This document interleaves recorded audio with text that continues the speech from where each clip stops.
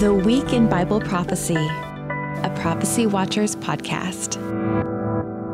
Hello, I'm Gary Stearman, and I have a marvelous guest today and I want him to share some of his great knowledge about the nation Israel. He's Avi Lipkin, from Israel, and I consider you an insider, Avi, and it's really good to have you here today.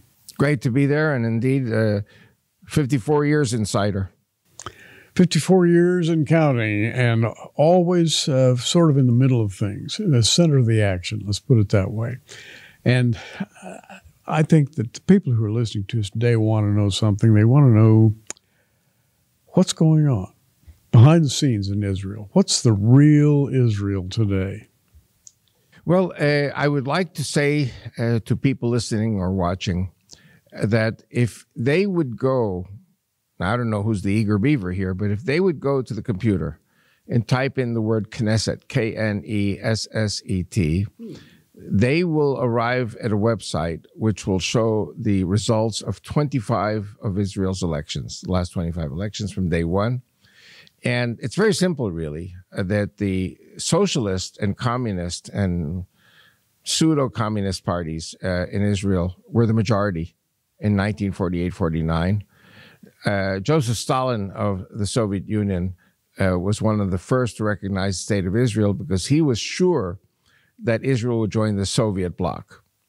But Ben-Gurion, our first prime minister, had other ideas. He did not want to write off the Jews of America or the Jews of the diaspora, and he did not want to take sides in the Cold War between the Soviet Union and the United States. So he made a coalition with a religious party and also with a liberal party, but not liberal like in today's sense, liberal in the sense of laissez-faire capitalist party, which actually became part of the Likud one of the days later. On 1966, they became part of the Likud. It was called the General Zionists. Anyway, so the General Zionists and the religious party and Ben-Gurion formed a coalition. And what we see from 1922, total socialist Soviet domination of life in Israel. 1949, like I said, the creation of the State of Israel, we had our first election. And if you look at the 25 elections coming all the way down to until 1st of November 2022, you see a steady downhill for the socialist parties.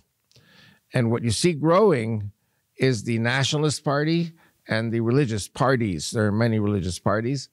And together, the nationalists and the religious make up 64 out of 120 members of Knesset. Back to the very beginning, Knesset. Now, you mentioned that as a log on your computers. Is on Knesset.com. I know Knesset means parliament. Right. It's the Israeli parliament. Right. So is it Knesset.com? No. My personal website is biblicalalliance.com. And the political party, the Bible Bloc Party, has also a website. The Knesset website belongs to the government. But the important thing is look at the numbers, look at the statistics, and you see a steady downhill. People are getting disenchanted with communism and socialism. And the majority of the Israelis today are right-wing and religious. So the problem now is that the vested interests of the last 100 years are being challenged by the up-and-coming religious and nationalist population. I think most of us wouldn't have expected that. We see the world going the other way. But if Israel is sort of having a spiritual awakening of sorts, that's fascinating to me. It must also be added that the army, for example, which has always been dominated by the socialists. Today, 35% of the officers today in the Israeli army are with a kippah, the religious Jews. 50% of the kids in school are Orthodox. In other words, we are going in the direction of a demographic shift, going over to religious and nationalist. That's surprising in a world that is increasingly secular. It really is surprising to hear. Well, it's really very simple. The socialists are used to having one child per family, maybe two. The religious and the conservatives have 3, 4 kids per family, or in the case of the ultra-Orthodox, 10 kids per family. And so this is simply the population growth on the right hand of the spectrum is causing the Jews who are more traditional to increase in numbers, and the socialists are less and less and less. And also another thing, the socialists are not really very Zionist. I'm not talking about religion. I'm talking about loyalty to the state of Israel. And so many of them get a job with high tech or something. And if they say, well, you got to go over to Ireland, or you got to go over to the US or some other country, then they just go and they're happy and they stay there because they don't have any ideological commitment to the state of Israel. Whereas the nationalists and the ultra-Orthodox and modern and the nationalist Orthodox, Israel is the apple of our eye. Wow. That's wonderful. Yeah. I mean, it's good news. But there's a problem also, but we'll get to that. Well, go ahead. There is a darker side. There's a darker side. Benjamin Netanyahu is married to a very sweet, wonderful woman by the name of Sarah Netanyahu. Sarah Netanyahu has a brother, and he went on record last week saying, you want democracy? Leave Israel and go to America, where they have democracy. Democracy is not a biblical value. I was completely shocked, but it's not the first time I heard something like that. In other words, my whole life has been dedicated to studying and supporting the idea of Judeo-Christian Western civilization and democracy. And when I look at history, I look at what the Greeks contributed and what the Romans contributed and the Middle Ages and the Renaissance and all these things that happened throughout history.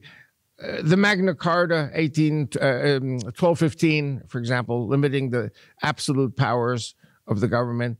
And then you had the American Revolution, which in itself was also a remarkable feat. The American Revolution changed the world.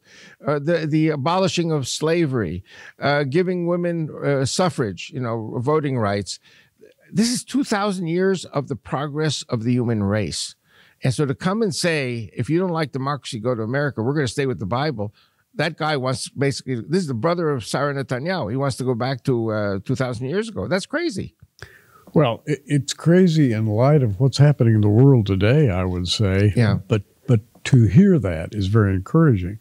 We all, those of us who are Bible-believing Christians, really highly regard Israel, both in history and in prophecy, because God is absolutely going to do a great work in Israel, as he has done in the past. And for that reason, we watch Israel very, very closely, because it is God's hallowed ground. And not that the United States is not, but there's a difference, a big difference. I wanted to say something. I don't know how much time we have left. I see very little time left. Maybe we can cover it in the next podcast. But I'll start by saying that when I was a young kid growing up in New York, I was taught, or shall I say mistaught, in Hebrew school, that all Christians were bad. And there was going to be a Holocaust in America. A few years ago, my granddaughters came home from school, and their religious teachers, the rabbis, were saying to them, all Christians are bad, and bad things about Christians. And my son Aaron and I had to sit down very seriously and straighten them out. And we straightened them out. And they began to understand that many times rabbis are misteaching because they themselves were mistaught. And so one of the important things we have to do is to reach out to the rabbis, reach out to the religious teachers to explain to them that the development of Western Christianity, which has been Zionist in essence, is something that developed only because of Western civilization and democracy. So we cannot mock Western civilization and democracy, because then we go back to a very evil time in which we were slaughtered and we had no friends. And the work of God goes on. It's things happen, but they don't just happen. There's a divine direction. And I know you're aware of that, and I think Israelis in general would be aware of that fact and have, just under the skin, there is that constant awareness that there is a God and He is working, and He does favor and bless certain people. And may the Lord bless you, Avi. Amen. And you, and Prophecy Watchers and America. Thank you.